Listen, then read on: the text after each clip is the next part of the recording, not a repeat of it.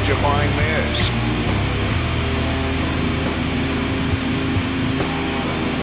Craig's here, cold open.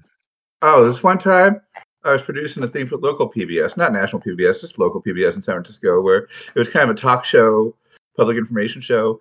And we got to the end of it. It was recorded. And we finished the show after like 3 hours of producing. And we realized that the person whose job it was to push the button to record never pushed the button to record. Oh, no. like there were like 40 of us on this. And they looked at me because I'm the producer. And I just said, first round's on me. Let's go. Yep. That's why we employ Craig. And Craig shows up whenever, but he presses the button. So, and Craig also worked through the strike, both strikes, which you got to give kudos to. Scabby Craig. He's totally a scab. He's our Sean Payton. Sag after strong. Yeah. All right. So episode 105, we're here. I'm Tony, here with Craig, here with Shane, here with Ryan. Special guest star, Evan Hoovler tonight, one of the Football Absurdity Brain Trust. Evan, how you doing tonight? I am a Ravens fan, and I'm guesting on my favorite podcast, so I am amazing. My man. Tony, I think you smoked too much weed because we're on 106.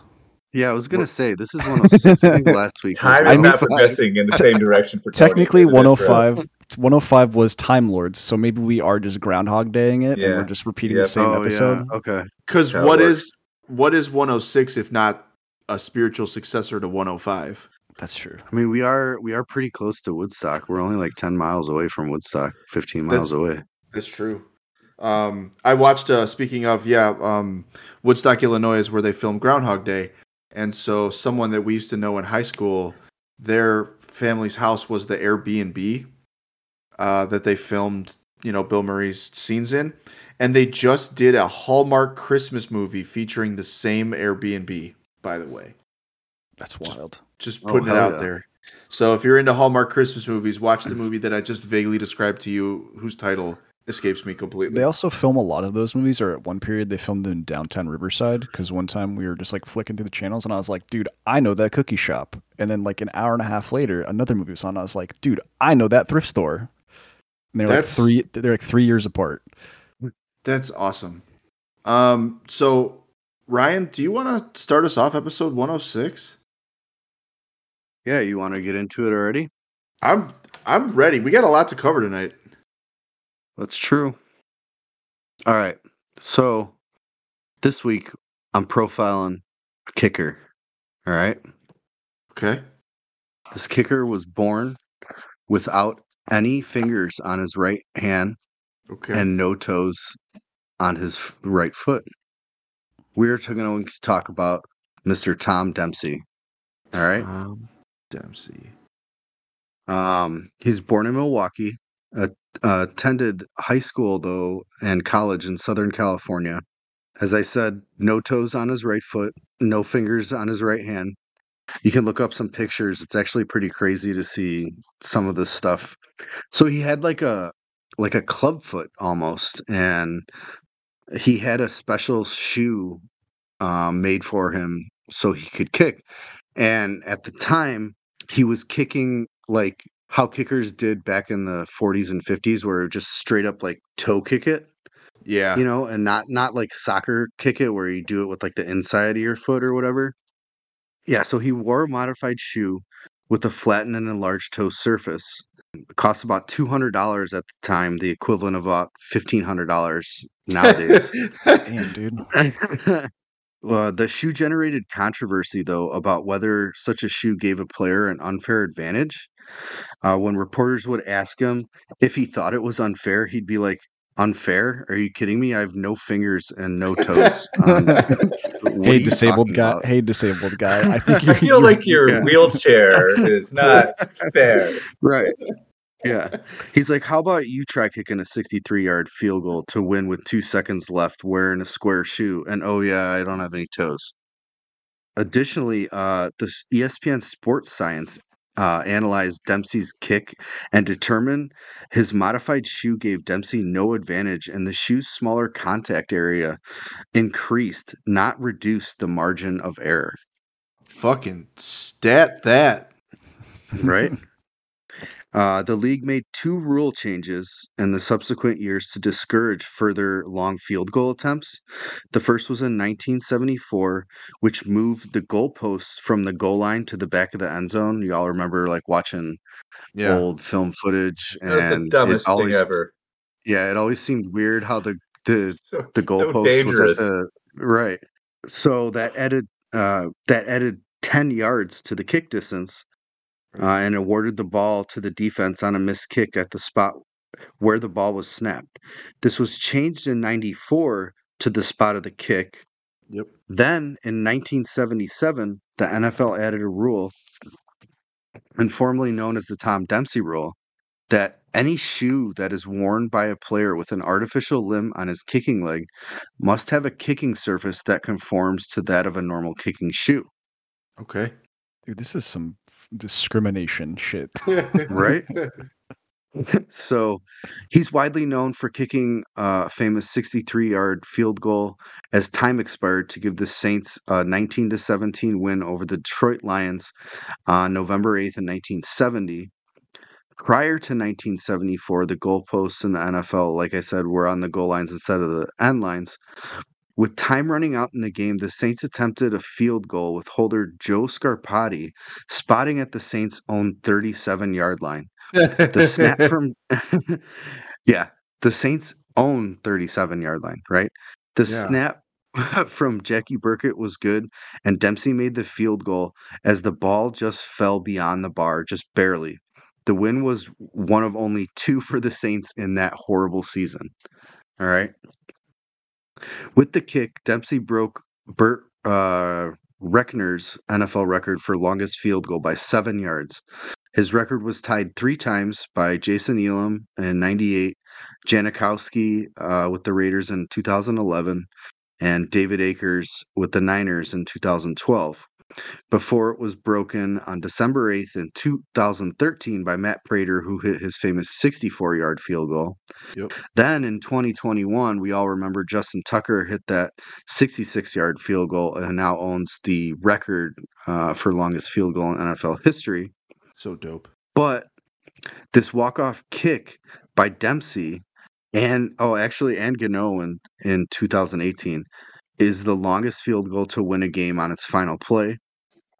Since Dempsey was the only kicker to make a field goal from more than 60 yards prior to the relocation of the goalposts, he remains the only player in NFL history to successfully kick a field goal from beyond his team's own 40-yard line. Yeah, What a Hell from yeah. beyond his team's own 40-yard line. Yep. He is not in the Pro Football Hall of Fame, but he is in the American Football Association's Semi-Pro Football Hall of Fame. He retired in the 70s. Unfortunately, he passed away from COVID complications in 2020. Oh, no way. Yeah, he lived out his later years in New Orleans and contracted COVID as part of his whatever senior living place he was in. Oh, sure. And on April 4th, 2020, after testing positive, he died from complications from COVID-19. But you guys should look up some of these pictures of this guy. It's just crazy because one of the famous ones I'm looking at right now, it's got his right foot out in front of him, which is just a stub, and then he's got his right hand out his right hand out, and there's just no fingers on it. It looks so weird. But that is the famous story of Mr. Tom Dempsey, excellent kicker who defied all odds playing football with no fingers on his right hand and no toes on his right foot. Yeah, And they, that rules. and they tried to limit his career, and he still didn't take that shit. That guy Yeah. ruled. Yeah. Fuck. Only Okay. person to ever kick from his own 37-yard line and make a field goal. That's so cool. Gosh, that's such a long field goal. I wonder whoever beat that must have been awesome. Played for an awesome team. Or like they took a delay a game snap that never got flagged. Ooh. Speaking of, okay, so we're talking about someone that is not going to let the rules hold him down. So I've got one for you this week. I gotta preface this by saying that as of right now, Friday night, 8 p.m. Central Standard Time, unfortunately, Henry Kissinger is still alive. What the How? fuck? Oh my How is he still God. alive, dude? He fell I'm like gonna make 2 weeks ago. I'm making some calls. All right, so How, let's. how is how is COVID not killed this man? That's a good question. Put his ass in a home. There So you go. today for my story, I'm departing from the world of professional football, and actually, I'm not even doing a guy this week. I'm going to do a lady. I wanted to tell a story about a long distance runner that I found to be incredibly interesting and somewhat funny. So today we're going to talk about Rosie Ruiz. Okay. All right. Rosie Ruiz has a pretty wild story. She was born in 1953 in Havana, Cuba. She immigrated to America in 1962, which means she came like right before the embargo started. So some of the last people to leave Cuba for America. Sure. She grew up with her family or her extended family in Hollywood, Florida, and went to college in Nebraska where she graduated in 1977 with a degree in music. No, Ryan, I have no idea what she played. Sorry. It's probably like oboe or clarinet or That's fair. something like that. So after she graduates, she moves to New York City in the late 1970s and develops an interest in running. So she applies to run in the New York City Marathon. Now she's like an amateur, so no one knows who she is. So she places really impressively, and her time in the marathon of 2 hours 56 minutes and 29 seconds is actually 11th among all women runners and gets her an automatic qualification for the Boston Marathon. Damn, that's cool. Oh wow. Right? So And wait, so that marathon's that's like what, 26 miles? How far is yeah, the marathon? 26.2. yep. Okay. So it's pretty wild for an unknown runner to just hop in and qualify for the Boston Marathon after their first race. But so her application to run the race was turned in late, but she got a special exemption because she had let them know that she was dying from brain cancer. So they're like, okay, look, you can run. Like if this is what you want to do, whatever. So she's quickly becoming an inspirational story. And her legend only grows when she not only runs the Boston Marathon, but wins it with a record time of What? 2 hours, 31 minutes, and 56 seconds, She won it? which is not only the record for fastest women's Boston Marathon performance, but the third fastest women's marathon performance recorded ever. That's crazy. For real? Well, I'm glad you asked for real, Ryan. I remember this. Oh. So from the beginning, there were questions. Bill Rogers had won the men's Boston Marathon that day, and afterwards was talking to her and was like, "Oh, you don't know your intervals or splits? Like what?" And like those are things that all runners know. Race observers noted that when she crossed the finish line, she was hardly sweating and had no flushing, and her hair was still perfect. And her time What? was somehow a half hour quicker than her New York marathon time. So they asked her, like, hey, how did you run a marathon a half hour quicker than you just did like a month ago? And she said, quote, I woke up with a lot of energy that morning. She was doping. She had to been. Oh, no, you wish. Of all the things that stood out about Rosie's run, it's that nobody could remember seeing her on the course. What? Oh, dude. She was just hanging. Was she just hanging out at some Jewish deli, like, and then just showed up at the finish Dude. line?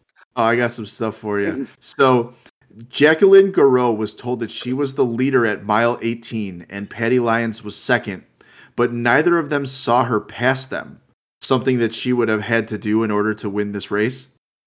So after a couple weeks, two Harvard students identified Ruiz as someone who popped out on Commonwealth Avenue a half mile from the end of the race, jumped onto the track, ran the rest of the way. What? Yeah. So after this bombshell drops, a freelance photographer from New York by the name of Susan Morrow goes to the media and tells them, I ran into Ruiz on the subway during the New York Marathon.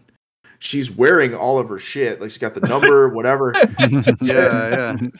So this lady's like, what are you doing? And she's like, look, I got hurt. I dropped out of the race. I'm taking the subway to get to the end of the course. I want to see who wins. When they arrive, volunteers organizing the race took her to a medical tent to check on her injury, but she was marked as someone, and I'm pretty sure it was because she had lied to them. She was marked as someone who had finished the race, and the time that she told them qualified her to run in Boston. Okay. Yeah, after Susan Morrow's report, New York Marathon organizers launched an investigation and determined that Ruiz deceived the volunteers and had taken the train to the end of the course to be declared the winner. She was retroactively disqualified from both the New York and Boston marathons, and her times were wiped away. I don't know how she got to where she got to in Boston. I'm guessing a cab. So, I remember there was an interview with a cab driver who's like, "Yep, I recognize her." yeah, there you go. The hater in me is like, dude, this rules, right? Like, I think this is such a sick flex to be like, how bad can I cheat the system for something that doesn't really like matter because you're going to be exposed. But at the same time, like, think about the person who came in second who like trained for 4 years. Like, how the fuck did they run so fast? And it's like, oh, they just didn't. Yep. So a few years later, in 1982, she was arrested for embezzling $60,000 from a real estate company where she worked. She was given 1 week in jail and 5 years probation. In 1983, she violated that probation when she sold 2 kilos of cocaine to an undercover police officer. Oh my God, what is going on with this person's life? Dude, she can fix me. Yeah. Like, look, if you're gonna wear the uniform, you got to sell the cookies, right? If you're gonna be a hustler, you got to stay with it, man. I thought originally you were gonna say like she was just doing blow the whole time, and that's why she ran so fast. Could have. I would not doubt that she was not taking cocaine at this time. Dude, 1977 New York? Are you kidding me? So after the cocaine arrest, most of her life was incredibly quiet until her death in 2019, ironically from cancer. She spent the rest of her life publicly saying that she didn't cheat. But after she died, a friend came forward and said that in private she had admitted that she cheated, the thing that everybody knew. And when she had jumped out of the crowd, she had no idea that the woman hadn't passed yet and was, quote, as shocked as anyone when she came in first, end quote. That is Rosie Ruiz. That's so good. Wow. We had a guy in middle school who would do that during the school mile. Like it wasn't like a linear track, so it was like a weird, I don't want to say it's obstacle course, but like they used what they could. But he would hide underneath the Passover bridge there was 3 laps. So he would hide underneath the bridge until the guy who was in first, and he would wait for them to be like 2 minutes ahead, and he'd come out from underneath the bridge and continue his mile. And the teacher would be like, Gerardo, you run a 7-minute mile every time. That's so crazy. I never see you do any exercise. Like, I just like to run. I love that. The brazenness of just getting on the subway wearing your marathon outfit. You might as well just take a bicycle and do the course. Yeah, right. Like, look. Yeah, throw like a coat on. Something. Yes. I don't want to say she had the most strategic mind that was possible, because she seemed like she was kind of a fly by the seat of her pants. Maybe it was all the coke just being like, these are good ideas. Right. That's probably what it was. So yeah, that's Rosie Ruiz. Evan, what do you got? Great story. I've got a great story, Tony. I've got a very special guy to me named Ernie Holmes. Ernie Holmes was part of the Steel Curtain, the vaunted Steelers defense that led them to 4 Super Bowl titles. And, I keep going back to this quote while I was researching this. I've talked about him many times on Football Absurdity. And one time he told Time magazine, I don't know what my life is, except there's something pounding in the back of my head. And it's funny how he didn't seem to know what was pounding in the back of his head, because reading his biography, it's very obvious why there was always a pounding in the back of his head, both metaphorically and physically. First of all, he was born on a West Texas farm. That's that's if you don't have a pounding in your head every day to get up and feed the animals and water the crops, then you don't live. True. So then he went to Texas Southern to play football and do college. And you know what else he did while he was there? He got married and had 2 kids.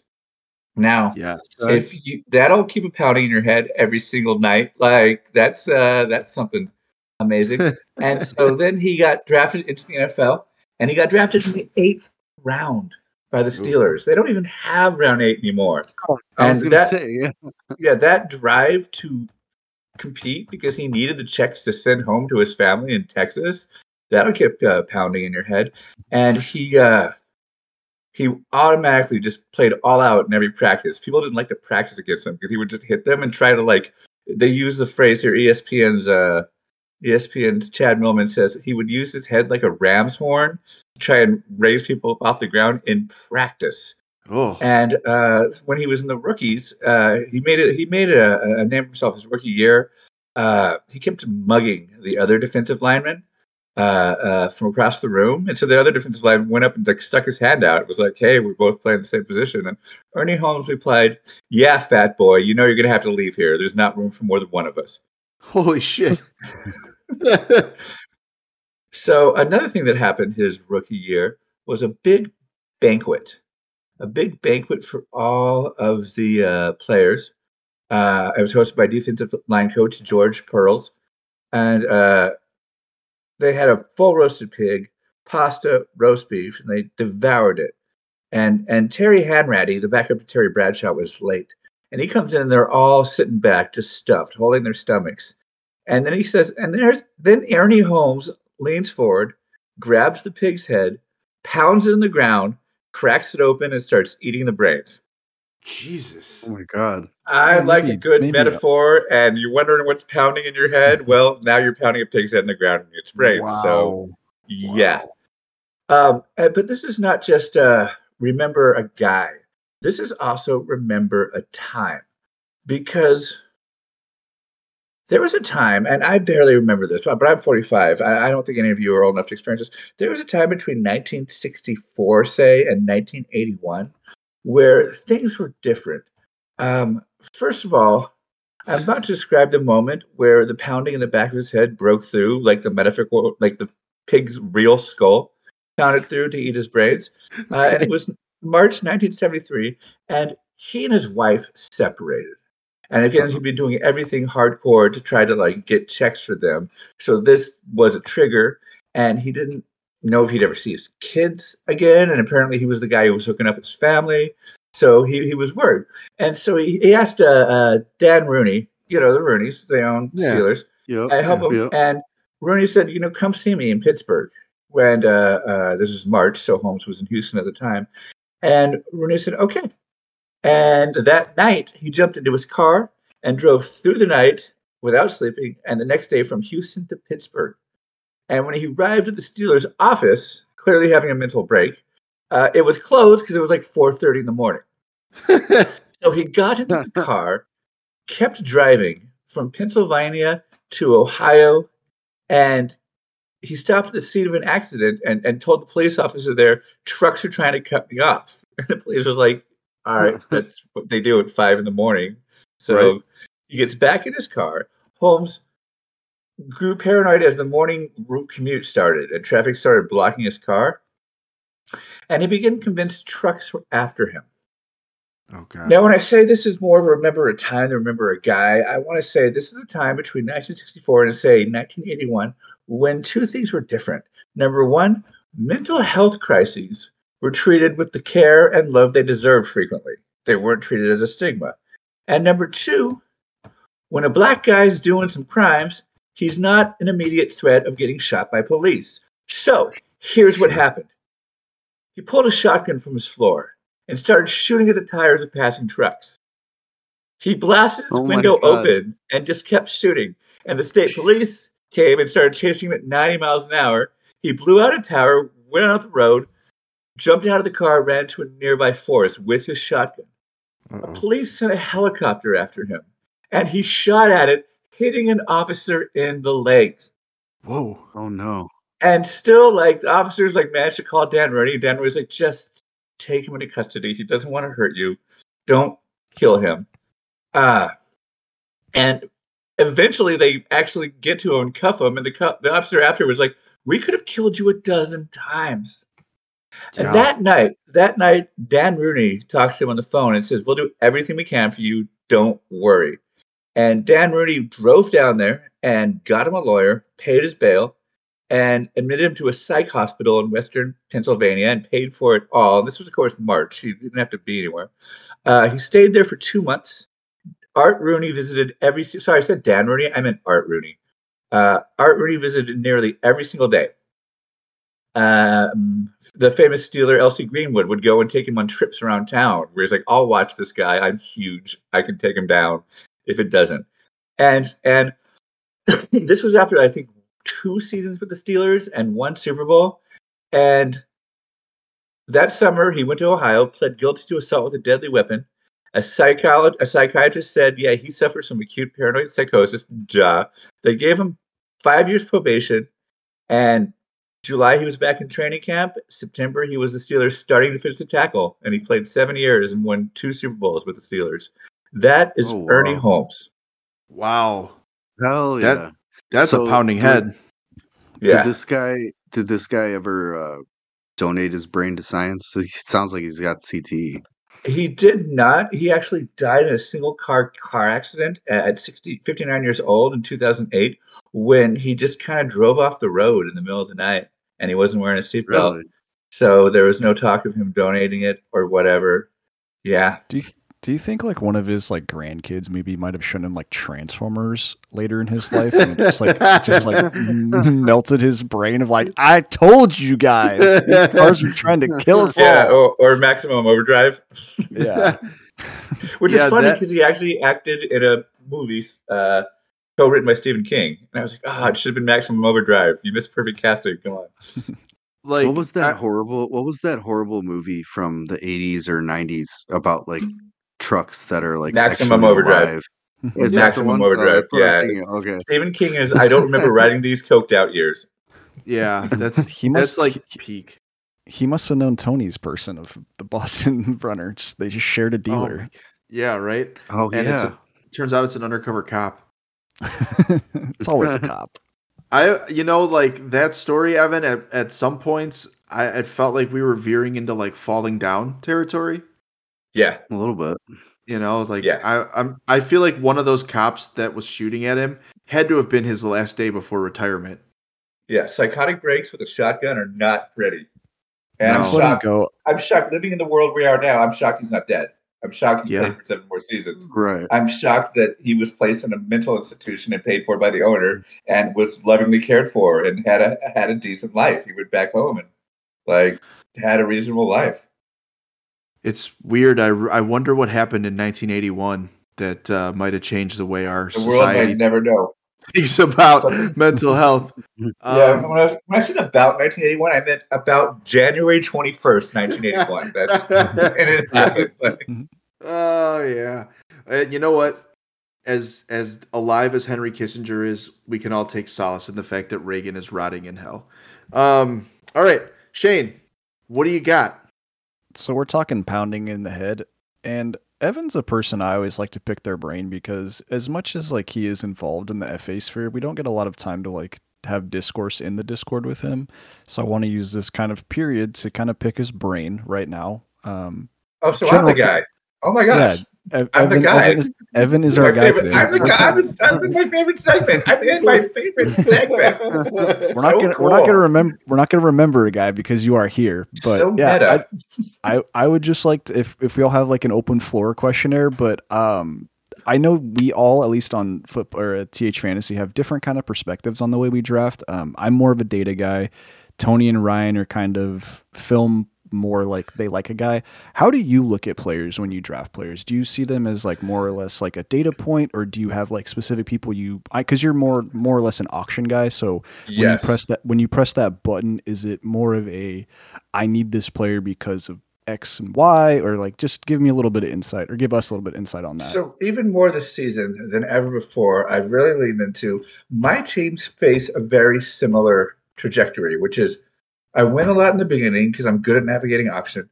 I lose like a losing loser in the middle of the season. I've dropped 6 in a row in a year where I've won the title. And then I win again because I'm really patient with my bench and I don't drop my rookies and I don't drop my backups. So this year more than ever, I'm like, I'm just going to draft a good opening lineup. And then any rookie or player that is good, get on my team. Zach Charbonnet, get on my team. I had Keaton Mitchell in September. y'all. Like, 'cause I'm like, I will wait. I will wait forever. I don't care. I'm 6-3 or I'm 4-1. I can do it. So it's business in the front. It's really party in the front with my starting lineup, and then business in the back, which is just sit on my bench, hold on until late November, early December, Yeah, where yeah, I because then I have all the backups for all the yeah, rookies. because you've been playing this game long enough to know you can see the cycles. Where I think this season specifically is a really good example of like how fast the wheels can fall off for certain teams and how fast teams can just fall apart. Where, like you're saying, if you build that depth around quality players over a longevity of a season, you're more set up compared to the people who were glass can in the beginning. Yep. Well, I was focusing on the middle of the season. I'm like, what am I going to do to win in the middle of the season? And I'm like, who the fuck cares? Like, if I win early, I win late, I win. So I'm like, Right. yeah, forget. I didn't do. I do the toolbox bench theory where I usually have late season potential breakouts, and then boring guys that fill in on bye weeks. This year, I'm like, forget about those boring guys. I'll just lose. Like, Yeah. give me 6 guys that are all backup running backs, and I'll just lose in the middle of the season. Well, especially this year too, because these bye weeks are so brutal. Like this week, we have Philadelphia and Kansas City and Miami out. So, like, I'm sure teams that drafted like Tua, Tyreek, AJ Brown are all they're either scrambling when they shouldn't scramble, or they should just take the L, which is what I'm doing in some leagues. Of what, Yeah, like you said, I'm 6-2. I'll just take the L for this week, and we'll just move forward. my 2 quarterbacks in our experts league, which is Superflex, are Tua and Patrick Mahomes. So, like, I think I'm flexing some random non-quarterback, and I'm starting the Giants' backup quarterback, hoping that. Well, I don't want to hope for injury, but hoping that something happens where Daniel Jones won't be able to finish the game, and they're Oh not no, going he's back out. to If you got DeVito. I think DeVito's getting the start this week, He is. Oh, okay. Yeah, then I have DeVito's backup. which And I'm like, is I don't care. I have no idea And who DeVito's could we backup. also say, I think we talked about this earlier, like, so you have bye weeks from like what, week 5 to like 13, right? yeah. Why, to avoid all this craziness, where we have 6 teams on a bye sometimes, like, why do we have like week 8 where nobody's on bye? Like that makes no sense to It's me. got to come down to like marketing, right? It has to has come to down be. to it has to be ticket It sales has or to be. something. And like, I mean, because we've all said at least like there should be 2 bye weeks for a team. The season's long, right? And if Yeah. you want to put Yep. one more week in the season, you should at least incentivize players to, It's hey, mathematically very, very doable. yeah, Yeah, it is. Yeah, it always bothers me that, like, when you draft in real life and you get the draft sticker of your player and put it up, the largest number next to your player is the bye week. Because I'm like, Yep. I nobody looks at that. Nobody yeah. cares except people who are looking for reasons to worry about something that might or might have happened 2 months from now. The only Right. person who I know who looks at data like that is Zachy. And Zachy only looks at playoff schedules, which like my brain isn't big enough to comprehend because I'm already dealing with the puzzle that's in front of me, where he's 3D chessing it of like, how do I fit this puzzle as well as the convenience of the playoff schedule. But yeah, I don't ever look at bye weeks. I don't look I'm at just, playoff schedules because I just assume all my guys are going to be injured by then. And Like, I'm going to be playing a totally True. different puzzle. I'm playing with totally Right. different players by then, so whatever. And we also don't know how teams are going to shake up 16 weeks from now, right? Because we did all this research, right? All these Texan teams are going to be shit, whatever. They're going to be easy matchup. And now it's like, oh, Will Levis might actually have the beneficial matchup compared to Derrick Henry, or CJ Stroud actually might be the beneficiary of playing the Titans, right? So like we never know what's going to happen. So planning 16 weeks ahead of schedule in May is just, to me, it's nice to do, but I think it leaves you open for it's a nice cherry on top, but don't build your season around that kind of schedule. Before last weekend, Seattle was a top 7 defense in terms of least rushing yards allowed, and Baltimore dropped 300 on them. And Baltimore's got Gus Edwards and Keaton Mitchell. They're not tearing up the world. So, yeah. Right. Teams change. Yeah, so Evan, you mentioned some guys that you liked, rookies, players who were kind of later round guys. Who were some of those guys and how did they kind of pan out for you? Because I know we had guys that we liked and some of them were complete landmines. Some dudes were league winners, in my opinion. So who are some guys that you liked and kind of how are they faring now that we're more than halfway through the season? Not good, Shane. But that's because it's the middle of the season. This is not when I drafted them for. Let me look at Yes. my big money league team here.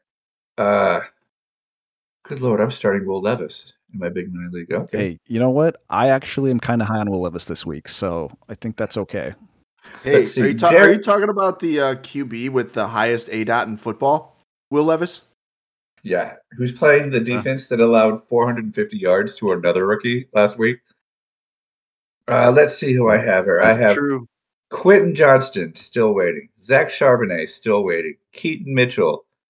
Jarek McKinnon, maybe never. So not good, but it's also week 10. So I still have time and I'm 6-3. I just need one. Yeah. I just need one, and then I've got the guy. So, Yeah. and that's I mean, they might not pan out, but that's what I mean by I usually win late because I'm so damn patient. Like I've seen Yeah. these guys percentage owned drop every week, and I'm like, no, they just need one injury. And we all love Charbonnet here, right? Like their schedule upcoming Yeah. for rushing defenses isn't favorable, but he's out snapping Kenneth Walker right now in regards Yep. to and it's just going to take one game, right? And his value is going to exponentially increase. 53% rostered on sleeper. Yeah, which is ridiculous. I've given up on QJ. I sold my one dynasty share. It sucks, but if he can't do it in this offense with literally, I mean, granted he had Sauce Gardner against him. I don't blame people in redraft for bailing. I mean, you should have a while ago, but like you said, if you're 6-3, you don't want any inclination of. There's no one good on waivers right now to replace him anyway, so you might as well play the upside. Oh wait, Yeah, I mean, I got Wandale Robinson off waivers in a 14-team 6-bench league last week, so I'm like, it's fine. Quentin Johnson, just sit there, hold my clipboard. Yeah, you got nothing to worry about. You got him in a 14 team? Yeah, Holy with crap. 6-man benches. That's a lot of dudes. I didn't have to pay any fab for him either. That's awesome. What I mean though. If it wasn't Wandale, it'd be some other guy where I'm like, yeah. I think that someone's going to panic cut you because your quarterback's Tommy DeVito or whatever his name is, and I'll go ahead and see if you're his safety blanket. Let's go. And he was. That's why I was kind of curious of how you look at stuff, because as the season progresses for me, I'm kind of seeing more things as data points. Like, granted, I do like players to clap for, and I got teams that I like, but at this point in the game, I'm like, okay, who can give me 10 points? I don't care what position you play. I don't care who you play for, but like week to week, I just care about these points, right? Where everybody now has either shown what they have or we're kind of waiting on them to do something. So to me at this point, everybody, if you're not a top 10 guy, you're kind of just replaceable on my team of I just play matchups. Zachy pointed out, you mentioned Zachy pointed out that most fantasy football wins are like double-digit wins. Not like I picked the right guy to score 4 points instead of the right guy to score 3. So I'm like, are you flipping out? Get in. Do you have the potential to flip out? Get on my bench. Everybody else, I don't care who you are. Just come get your paycheck for me and then go in there and maybe you'll do good, maybe not. You're not here to win me a game.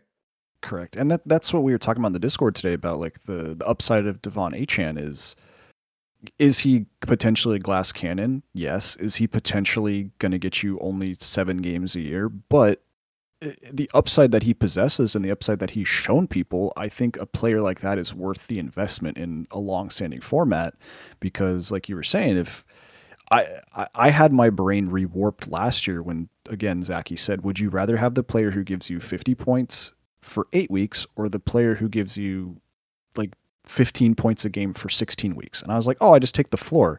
And he's like, no, you want the 50 points. And he gave like a good explanation of why and stuff like return value. But like you said, you're winning games by double digits anyway, so you might as well just play for the ceiling instead of trying to play for 6th place. When I look at my wins, it's never like, oh, good, I did the right strategy here. It's like, oh, thank God that dude flipped out.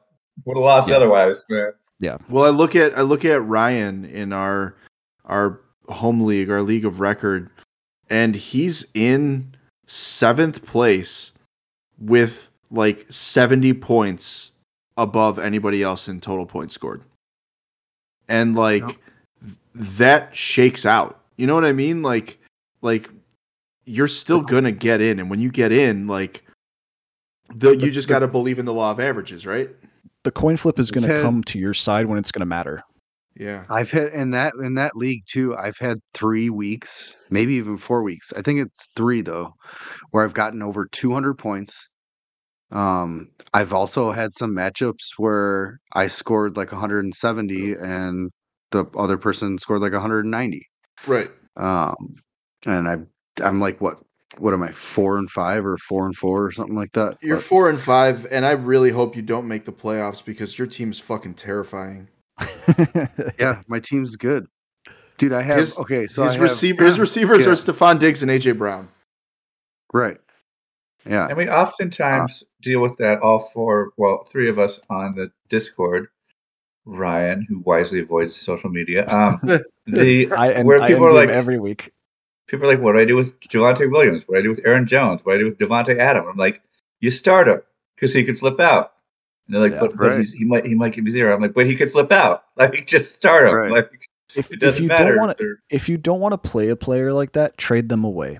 Yeah. And if you don't want to That's trade them true. away, you have to start them because you're at this weird impasse where you're having this decision paralysis of wanting your priors validated, but it's like you have to make a decision. Either you're trying to win or you're trying to lose.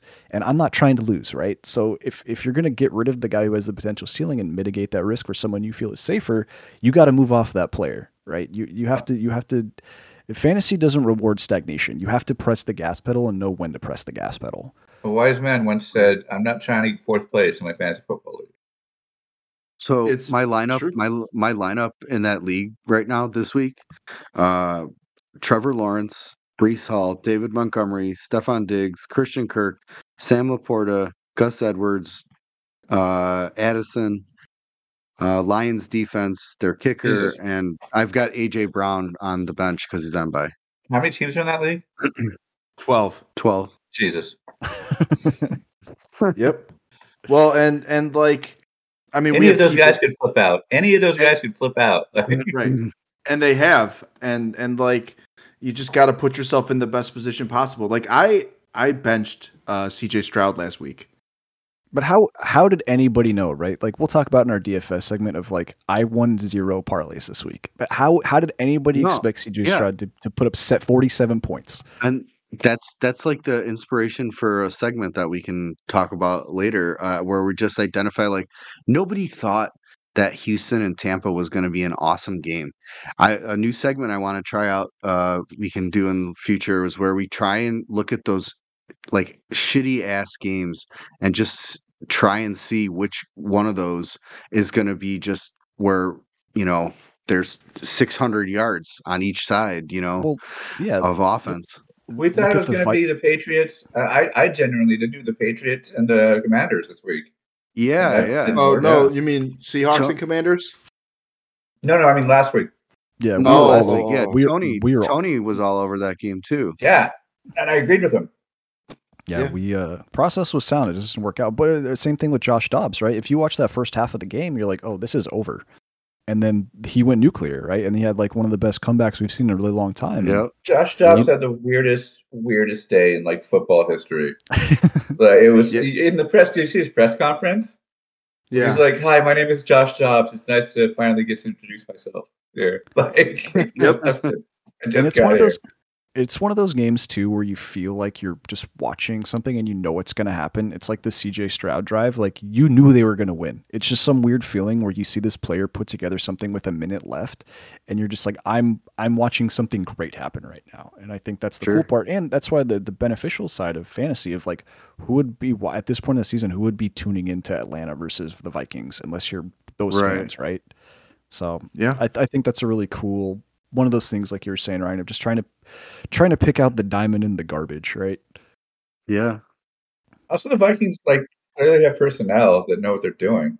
I mean, they're like 3-1 since Justin Jefferson got injured, and they were just describing. Apparently, the offensive coordinator was just describing the play he wanted to Josh Dobbs. He was like, "Okay, the guy on the right is going to go to the left, and then the guy in the middle." He was like, You don't know the play, man." First read is the white guy. Second one is the Yeah. fastest Right. guy. All right, Yeah. then you run. All right, you got anything else? I'm good on questions. If you guys have any other questions, I just like Evan's one of the dear leaders of FA and a very intelligent guy in the sphere, and I like to. We don't get enough time to pick his brain, and I don't know the overlap on TH Fantasy versus like the FA sphere. So I know we're under one big umbrella, but I don't know how many of our listeners ever engage with Evan's content. So I like to get his brain and his takes because we're one encapsulated unit of liked ideas and how we build upon each other. I So appreciate you very much too, Hank Shane. And it's good because like your data points, and I'm like, I don't think I've looked at one data point other than like binary. Like, did you flip out recently? Yes, no. If yes, then start. Like, there's nothing you can really do, man. I know you can chase this upside and stuff, and you can find data points, and we do it for like our other segments. But there comes a point in the season where you're just riding on vibes, right? Like I'm at this point in the season of like, you look cool, the matchup looks favorable, I'm good. I don't need to look at a dot unless I'm looking at like it from a dynasty perspective.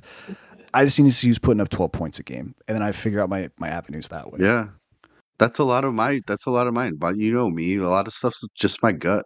What I feel like the narrative's gonna be that week, or And just I got a feeling, you know? and you're more right than wrong, and that's what counts, right?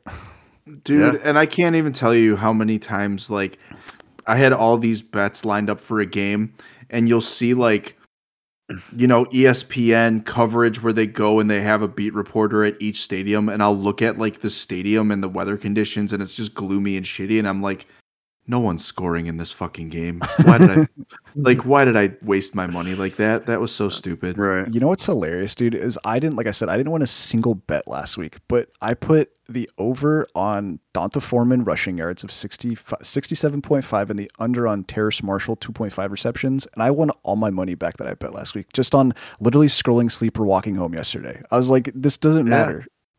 Right. These lines look exploitable. All vibes, right? Full Well, research. Just pick points. You know why, right? It's because you were due. The most dangerous gambler on earth, a gambler that's due. Yeah, that's right. Felt good. All right, so we're going to take a break. We're going to build a special edition DFS lineup with Evan, and we'll see you on the other side. And goodbye.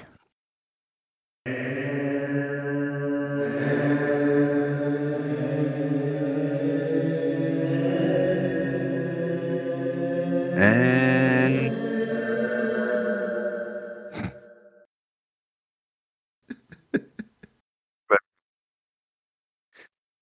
How does it feel now that you've seen the process, Evan, the process of being welcomed back to the show? Do you feel enlightened? yes, I guess. Well, Did welcome your cat back on to drugs? Is Yeah. your cat on cat drugs? Probably. Sweet. Wherever he is. So we've hopped back from the DecisioBot 4200 lot, and here's our DFS lineup, our Superflex DFS lineup. Our quarterbacks are Trevor Lawrence and Geno Smith. Our running backs, Breece Hall, Jackson Smith and Jigba is a wide receiver. Amon-Ra St. Brown's a receiver that we're having. I think everyone's going to have Amon-Ra this week. Evan Ingram at tight end. We're running back with Keenan Allen. And who did I forget? Did I forget Pollard? Breece Hall. Tony. maybe. Breece Hall. Yeah. Well, listen. We got a lot of good juice. Listen. We're trying to identify spots where we think high-scoring games are going to come into play. We think Washington, Seattle, Detroit, and the Chargers, and we like what the Giants have, or what the Cowboys have and the Jets have in terms of defensive matchups. So right now, the Dallas Cowboys are 17-point favorites, and the line is at 39. It's going to be 39-0. Oh my God. Yeah, that's ridiculous. How's that add up? It'd be 34 to 30 to 9. That'd be 28 to 11. 28 to 11. Seems about right Yeah. for them. I think we got a good lineup this week. Yeah. All right. So let's get down to the nitty gritty. All right. Let's talk about Ryan's mid-tier tight end kind of shitty player of the week. All right. Guess who's back this week, guys? Kyler Murray. All right. And guess who's going to be his safety net at $5,100 on FanDuel? Trey McBride. There's I going to be love it. some dink and dunk passes all week. I'm calling at least 5 receptions on 7 or 8 targets and a touchdown. All right. For Mr. Trey McBride this week against Atlanta. I also am all over Arizona winning this game. So I really like Trey McBride this week. Someone else to get behind at 5,300. Mr. Logan Thomas. This week I like against Seattle just for the mere fact that Sam Howell's like top 5 quarterbacks with the most like pass attempts per game right now. Yep. He's getting a lot of targets. He's developing some chemistry. 4 of 6 targets last week. He could potentially get a touchdown too. But just in case my feed got a little bit rattled before, at 5,100, I'm calling Trey McBride for my tight end shitty player of the week. All right. Of the week. Of the week. I like to do this because at the end of going to Gambletown, we do our DFS plays of the week, and I try to not double anybody's picks. So now that I know Trey McBride's already taken, I can pivot. And since I know Waleed's going to take Sam Laporta, I'm going to have to find a third tight end by 12 o'clock tomorrow. Dalton Schultz. no. Dalton Schultz is There you a go. great play. There you It's a go. great play. Okay. So Shane, Yeah. what do you got? Tell us the lines you'd like this week. All right, since last week I didn't win a goddamn thing, I'm going back into the lab and I'm going to manifest us some money. So don't do what I do right now and you'll actually win some cash. Speaking of Dalton Schultz, when I placed this bet, his over was 50.5. I took the over on that, but as of right now, it's at 49.5. I don't know why. Apparently, Vegas wants to move it 1 yard. With Nico Collins out, someone's going to have to play the big man role, and the Bengals give up the 5th most points to tight end position, with their main weakness being to the inline position, which Schultz plays the most out of. This game's very interesting to me because I feel it's either going to be a shootout because the teams are kind of equally as crippled right now, or it's just going to be a one-sided beatdown by the Bengals. So I feel like this was that a Tom Dempsey joke? I don't know who that is, so no. Ryan's kicker. Oh, you should listen to this podcast. Yes. I love it. It's this podcast. I'll look up afterwards. I took a weed hit, so I definitely forgot the first portion of this. Yeah, I think James that game's going to be faded. yes, sir. In honor of the veterans. I'm frying my brain cells That's just right. for you. That's right. Shout out. I forgot it's Veterans Day. Thank you, all our vets. You did it. Yeah, I think this game's going to be weird. And Tony said off air, Dalton Schultz has had like 25 targets in the last, 3 games? He's going off. And His numbers are sick right now. Yeah. Sick, great round value. The next guy I have is also we have in our DFS lineup. I took the JSN over of 3.5 receptions because that felt really easy, especially since the Commanders to give up the second most touchdowns, 13 in the NFL, as well as the most yards per catch, 9.9 to opposing wide receiver in the 9 games, with JSN averaging 7 targets a game and an 18% team target share, with DK Metcalf only missing 1 game within that time frame. And I'm also taking the over on him of 40.5 yards. Okay. And I know those numbers seem low, but in the context of our DFS lineup, I think if he can also score a touchdown, we're in the money for 15 points. Yeah, I like it. So you're doubling down on JSN. Yeah, I think we're approaching breakout season. Okay. Excellent. Excellent. Dalton Schultz. Okay. The next one is yeah. Go ahead. Another potential touchdown, because Arthur Smith is so stupid because he's the guy who goes nuh-uh, nuh-uh, nuh-uh, and when he's met with criticism, he immediately walks it back. And even with his 5-minute presser that had 0 to say about the Bijan's usage, I think he's going to be bullied into giving Bijan red zone snaps this week, as well as Arizona being the 2nd or 3rd worst rushing defense against running backs this week. So even though Algier has become the preliminary red zone back, I think talent is going to out-trump this, and the fact that the rushing as well as the receiving line was the same, I just took any time because it can come either way. Right. Yeah. I sure hope so. You got to start doing something with your 8th overall pick. Come on. I mean, I think they're going to pick in the top 10 again, just based on the way trajectory works, and they're going to pick another offensive player we're going to be mad about next year, but it is what it is. My next one is a hater line. Derek Carr under 243.5 yards. Derek Carr is averaging 235 yards per game right now, with some boom weeks over 300, but in his graded throws and his NFL passer rating, he takes a hit every time he faces a team that puts pressure on him. While Minnesota does give up yards to the wide receiver position within a bottom 10 rate. They're also the number 1 blitzing team in the NFL. And when Carr faces over 10 pressures per game, he has a 50% chance of throwing for under 250 yards. 2 of those samples are when he had to have over 50 passing attempts in the shootouts that he had against Houston. And I believe, I can't remember the other team that he had that many points against. But I don't think this kind of game is going to be scripted that way. Okay. And then my final pick of the week is Will Levis over 221.5 passing My yards. man. I know I said Nice. Will Levis is a psyop, but I think the Mayo Man has been activated because even though he did not have a high fantasy scoring week last year, he did throw for over, I think it was 240 yards, maybe 260. In a Yeah, game something like that. he beat his Vegas line by like 40 yards. Yeah, he didn't throw any touchdowns. That's why he didn't score any fantasy points that were like important in regards to that. But I still believe that he will hit his over this week, and Tampa Bay is giving up the 3rd most yards to the wide receiver in the NFL and the 5th most points to the QB position.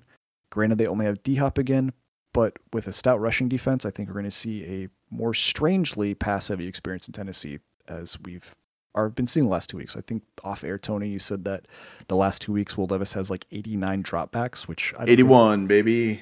I don't think Ryan Tannehill has had in his whole last season. Do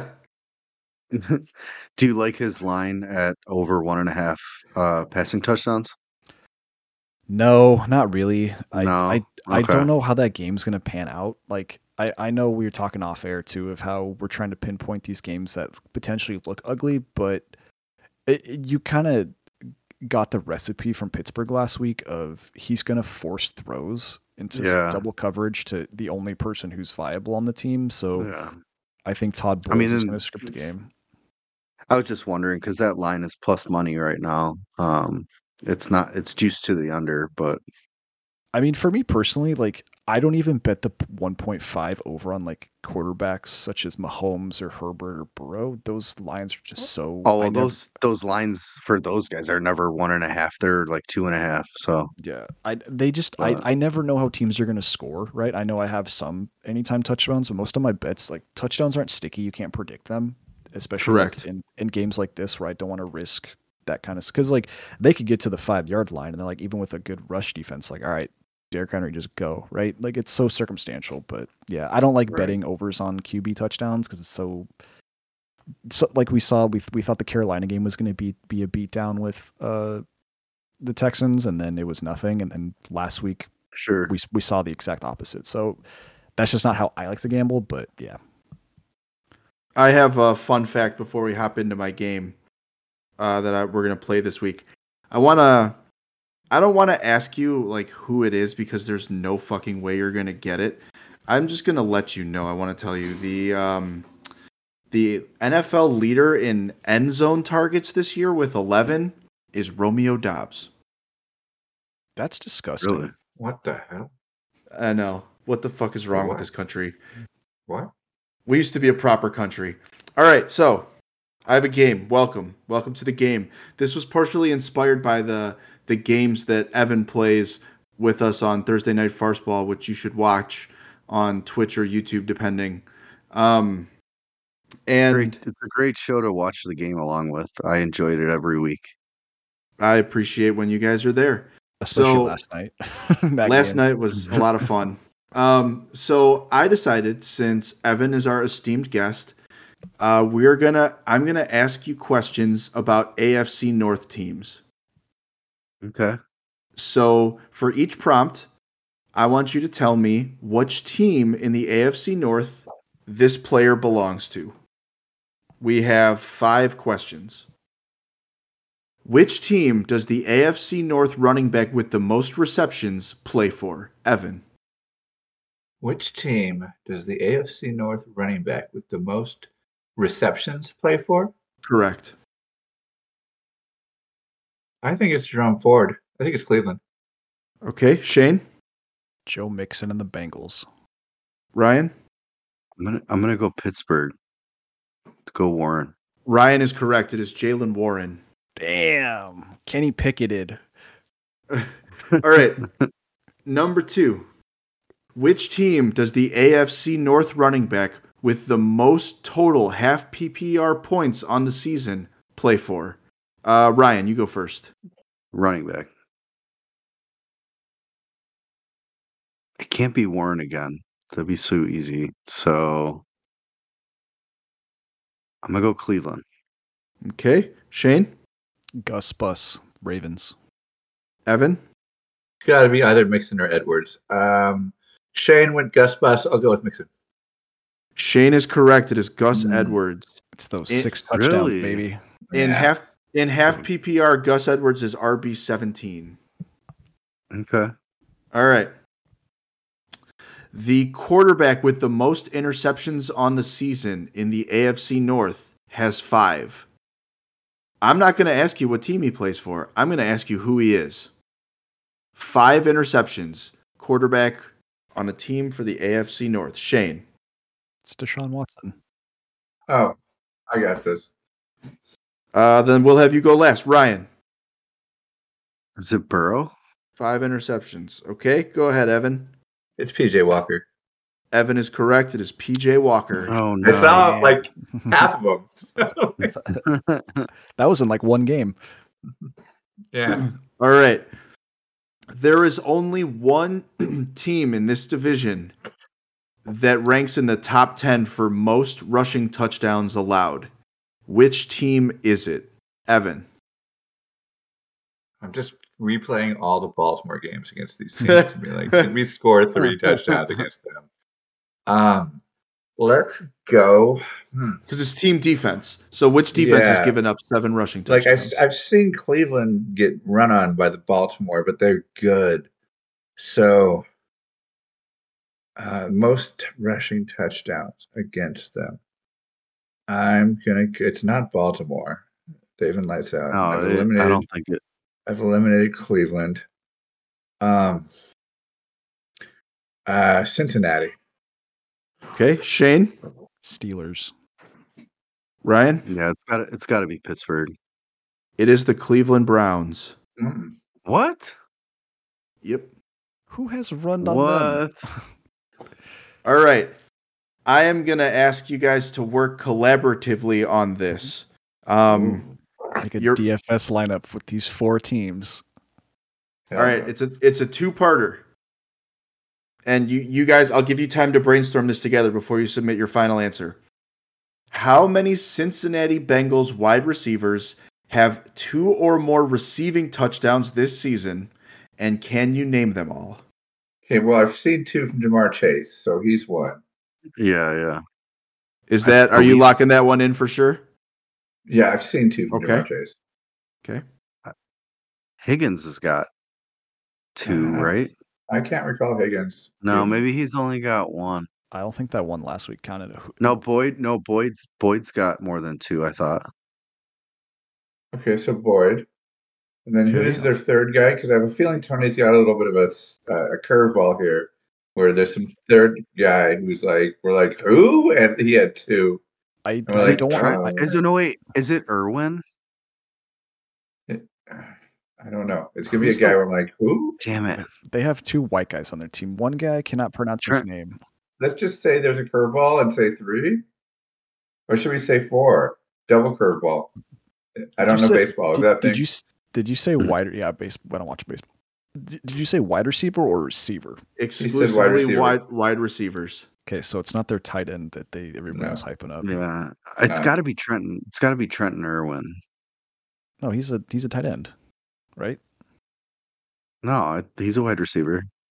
Is he? I thought he was tight end, and then He's just a No. fat guy. That's all. He's a big guy. Yeah. But he's a wide receiver. Andre Yosivash. Yeah, Yosivash. Oh, that guy.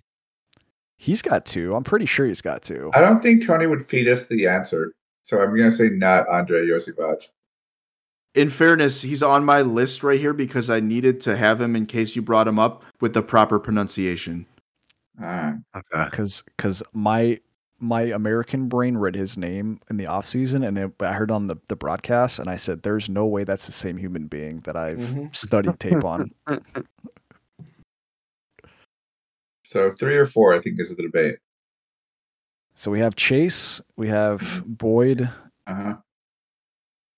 And I really Irwin. don't think Higgins got 2. So No, I don't think it's Higgins either. Higgins has been moody. Yeah. All right, should we say 3 then? Let's do 3.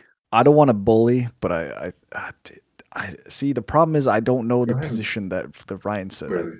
I believe that guy has 2 touchdowns, but I don't. I thought he was a tight end. But Well, there also might be No. some other dark horse, some rando, because Cincinnati always has touchdowns caught where I'm like, ooh, it's like Jay Tompkins, and I'm like, what? Oh, I'm seeing on my sleeper updates, and I'm like, I don't know who the fuck that is. I So, feel like Trent. 3 I feel then. like Trenton Irwin had a couple early season touchdowns. All right, cool. Let's do 3. let's let it rip then. Trent Irwin. Okay. The number is 4. Is your Damn first it! hint. Damn it! Evan All was of right. you, bully me more. So you have confirmed so far. Chase, Boyd, are you locking in Irwin? Sure. I don't know who else to add. I don't even know So, who the hell that is. For So wide whatever. for wide receivers, yeah, it's got to be. Okay. Well, on the plus side, you all got it wrong together. Damn it. Cincinnati's 4 wide receivers with 2 or more touchdowns this season are Jamar Chase with 4, Tyler Boyd with 2, T. Higgins with 2, You were right. All right. and Andre Yosivash with 2. I knew it. Damn it. Okay, All right. It wasn't. It was Higgins. Higgins was the red herring. Yep. It was Chekhov's gun, Chekhov's hamstring. All right. So now that that's done, that was fun. Thank you guys for playing along. Ryan, let's take a trip. All right. Let's pull up that Western music. We're going out west this week, boys. All right. Hit it. We're going to a place that is not formerly known as the Mile High City, but is located at an elevation that is higher than Denver. All right. Oh, Denver Let's 2. take a trip. Let's take a trip to Denver 2 in the great state of New Mexico. Let's go to Albuquerque, New Mexico. All I right. love Albuquerque. All right. I've never been there. So Shane, if you want to shed any insight since you've been there. Okay, so technically the Rio Grande flows through New Mexico or flows through Albuquerque, right? So in that river valley, the lowest elevation is around 4,800 feet. The lowest elevation in Denver is around like 5,200 feet. Okay. But in some parts of Albuquerque, it gets up to 6,700 feet at the foothills of the Sandia Mountains. So technically, this city is at a higher elevation than the famous Mile High City, Denver. As I said, the Sandia Mountains are the mountain range that goes through Albuquerque. Sandia in Spanish means watermelon because at sunset, for some reason, it says that these mountains emit like a pinkish hue at sunset. At one point, Albuquerque was the sheep herding capital of the world. Oh, okay. Okay. Yeah. What are the metrics on that? I'm not sure. I couldn't find it. How many cubits of sheep? Yeah. Albuquerque actually has a rich history, and most of these western towns it was developing in like the early 1800s, middle 1800s, but Albuquerque was founded in like the early 1700s by the Spanish because of its, location to the border of Mexico and the Spanish conquistadors, and is actually called Albuquerque because of the Duke of Albuquerque in Spain. Yeah. And the name stuck, and it's called that to this day. It's actually the only word. Yeah, it's the only word in the English language that uses QUE twice in its phonetics and pronunciation. Damn. They are the hot air balloon capital of the world. They have that crazy fest. I don't know what month it is in. October. But they have that. Is it October? Yeah.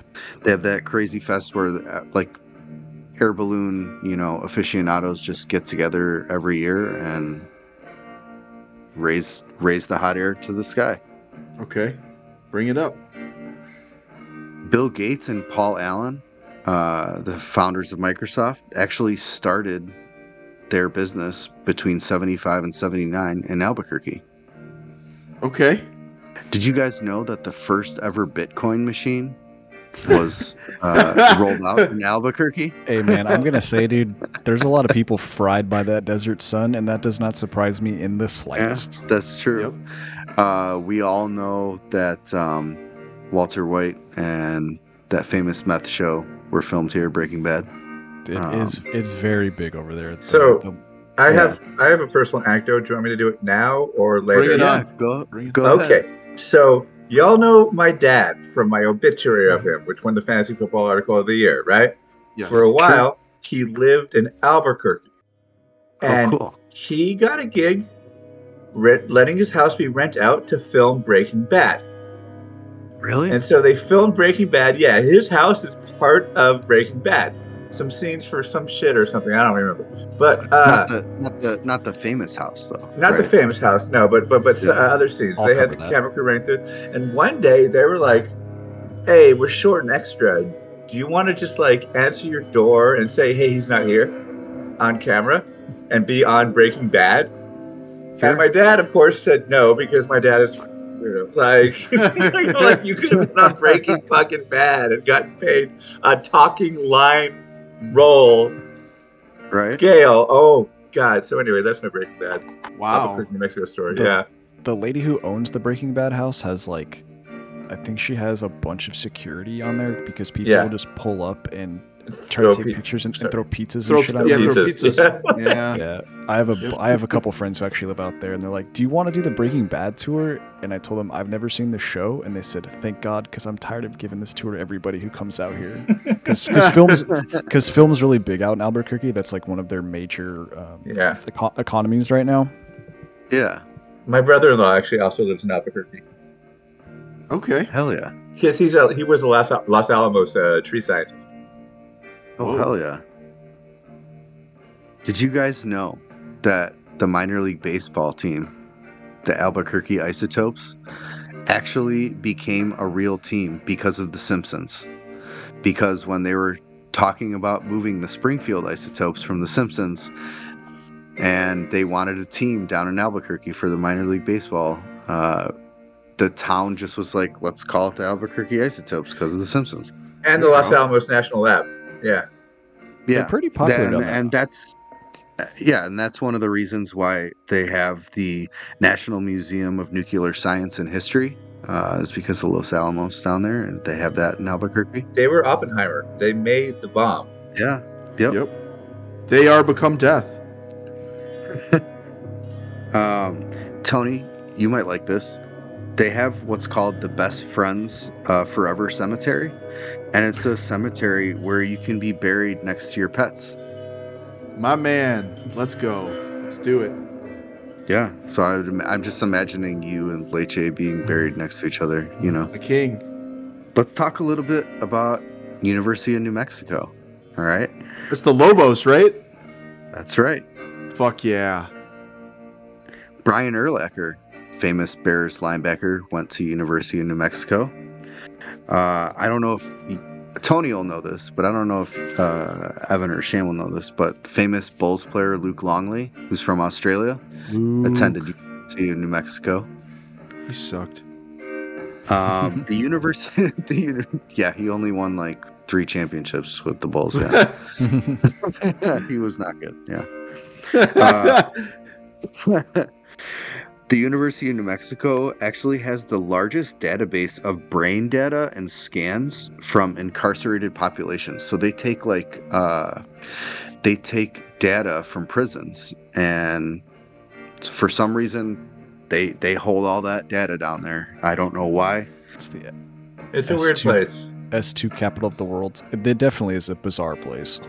Yeah, they have like a criminal somewhere in their repertoire up there. They have a criminal like studies program, and they study all these brain scans to see if there's any correlation to how brains look in terms of, you know, being criminal versus being a normal person in society.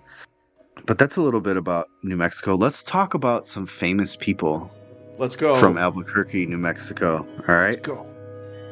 We've got famous comedian Mark Maron is from Albuquerque. We've got famous 1984 Playboy Playmate Barbara Edwards. All right. Babs. Yep. We've got Zach Gentry, former tight end of Cincinnati, who we just talked about. We didn't talk about him, but we talked about people on Cincinnati. We've got Ronnie Lott, Hall of Fame defensive back. Missing part of a finger. Yep. Yeah. We've got Arian Foster, famous running back for the Texans early on in their franchise history. Famous script leaker. He's the one that's told everybody that the NFL was scripted. There's a lot of brain damage in Albuquerque. Diego Sanchez, the UFC fighter's from there, and that dude's like certified batshit insane. Sure. Yeah. We've got Alex Bregman, current teammate of the Houston Astros, power slugger.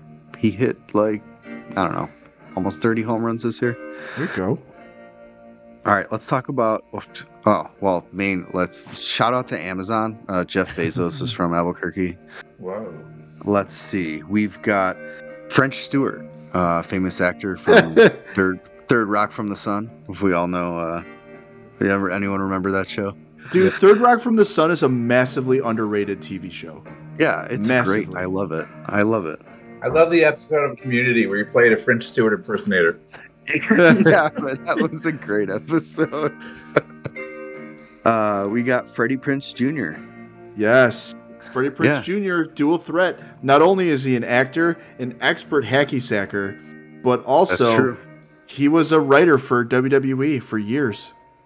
He was? Really? Wow. I did not know that. That's weird.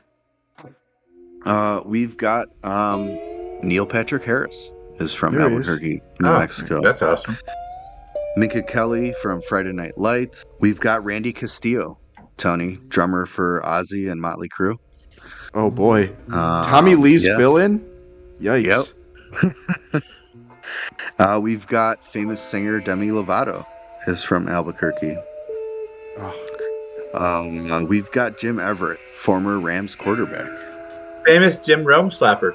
Yep. He almost beat the shit out of Jim Rome on TV. He did. He just slapped him.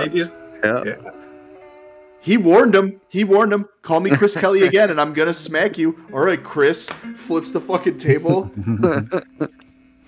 We've got the first person from Albuquerque to play in the NBA. We've got Gary Suter. That's a hockey name. Yeah, I know. It sounds like a hockey name. We've got famous rapper Exhibit from Albuquerque. Famous ride pimper. Yeah. We've got the entire band The Shins is from Albuquerque. That's right. We also have a band that I loved in college. I still love to this day. They haven't done anything in a while, but we've got the band Beirut is from Albuquerque. Oh, yeah. Okay. We also have Mike Judge, King of the Hill, Beavis and Butthead, Idiocracy is from Albuquerque. Did anybody ever see that movie Extract with Mila Kunis that he did? I did. And Jason that was Bateman. pretty good. Yeah, Jason Bateman and It Kristen was. Wiig. I found it lacking. I'm like, what are you doing? Be funny as fuck now. Like, do this now.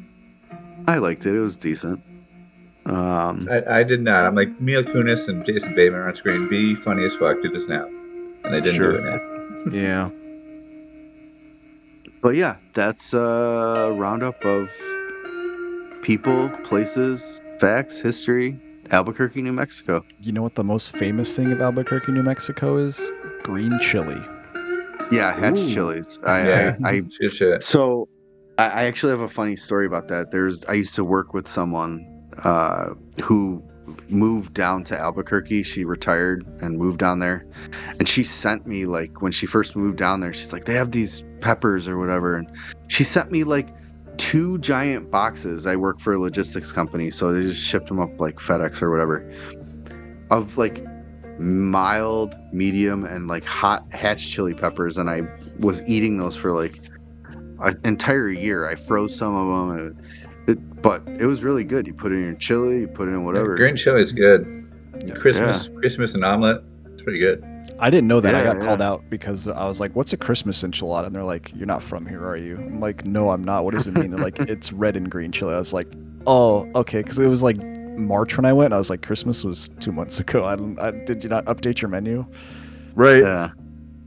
I had 2 names that I found that I wanted to bring up that you missed.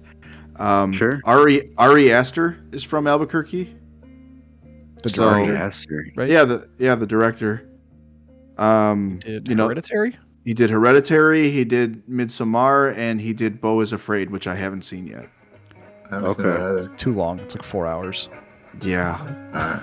I mean, What the listen. hell? I'll watch Bears Panthers on a Thursday night for 3.5 hours, but a 4-hour movie is where I draw the line. Actually, Bears Panthers is only 2 hours and 45 minutes. That They was wanted to get bonkers. out of there just as much as we did. Yeah. I have one more person, and they are an activist, paddleboarding activist by the name of Lady Ganga. I did see that, and she was like, she was like an environmentalist activist, right? No, Something like she was a cervical cancer activist. So close enough. Yeah, She was big on, like, she paddleboarded super far to promote the HPV vaccine. She That's paddleboarded cool. the Rio It's a Grande. good vaccine, dude. It's a good ass vaccine. It's a top vaccine. I also want to, since we're talking about peppers. Oh, sorry, I don't want to step on your cancer awareness. My bad. No, please. No. The 2 peppers. And New Mexico claims a lot of peppers, but some of the peppers they claim are like Anaheim peppers, and I'm like, I'm pretty sure those might be associated with another city, like Right. the Where I Hatch live. and the Poblano are the 2 green chili ingredients, peppers that are pretty much cultivated over 100 years in New Mexico. Hatch and Poblano Yeah. are the root to green chili. Isn't it like, so I've never been there, but I've heard stories where like you go to a restaurant and they just have, like Yes.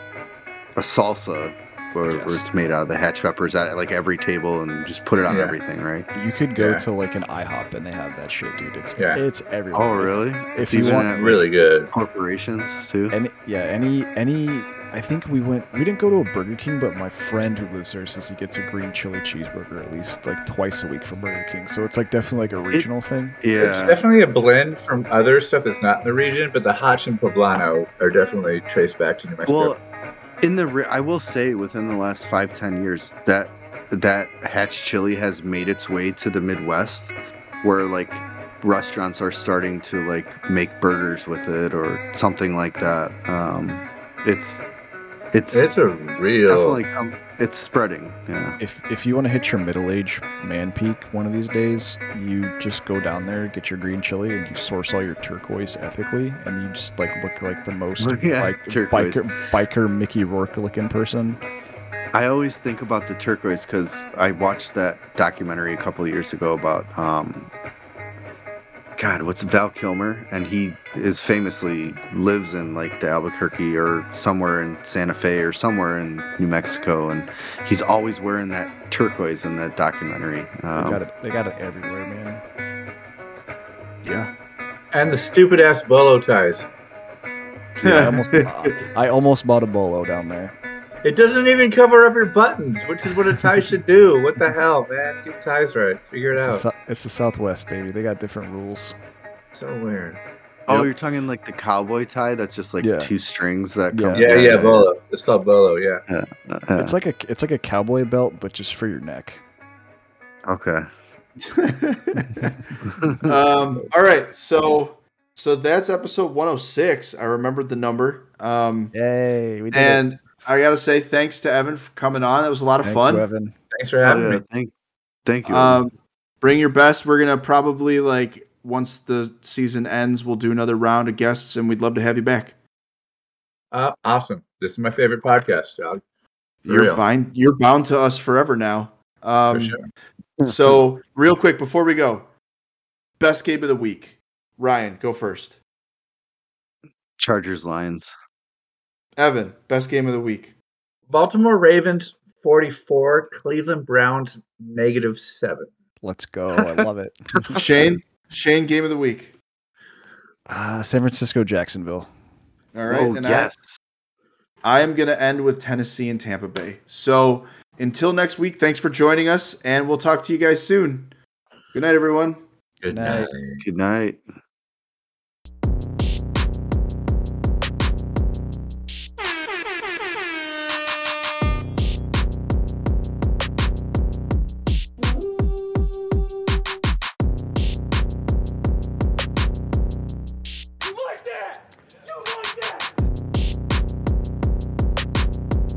I'm a big lover of Derek Carr.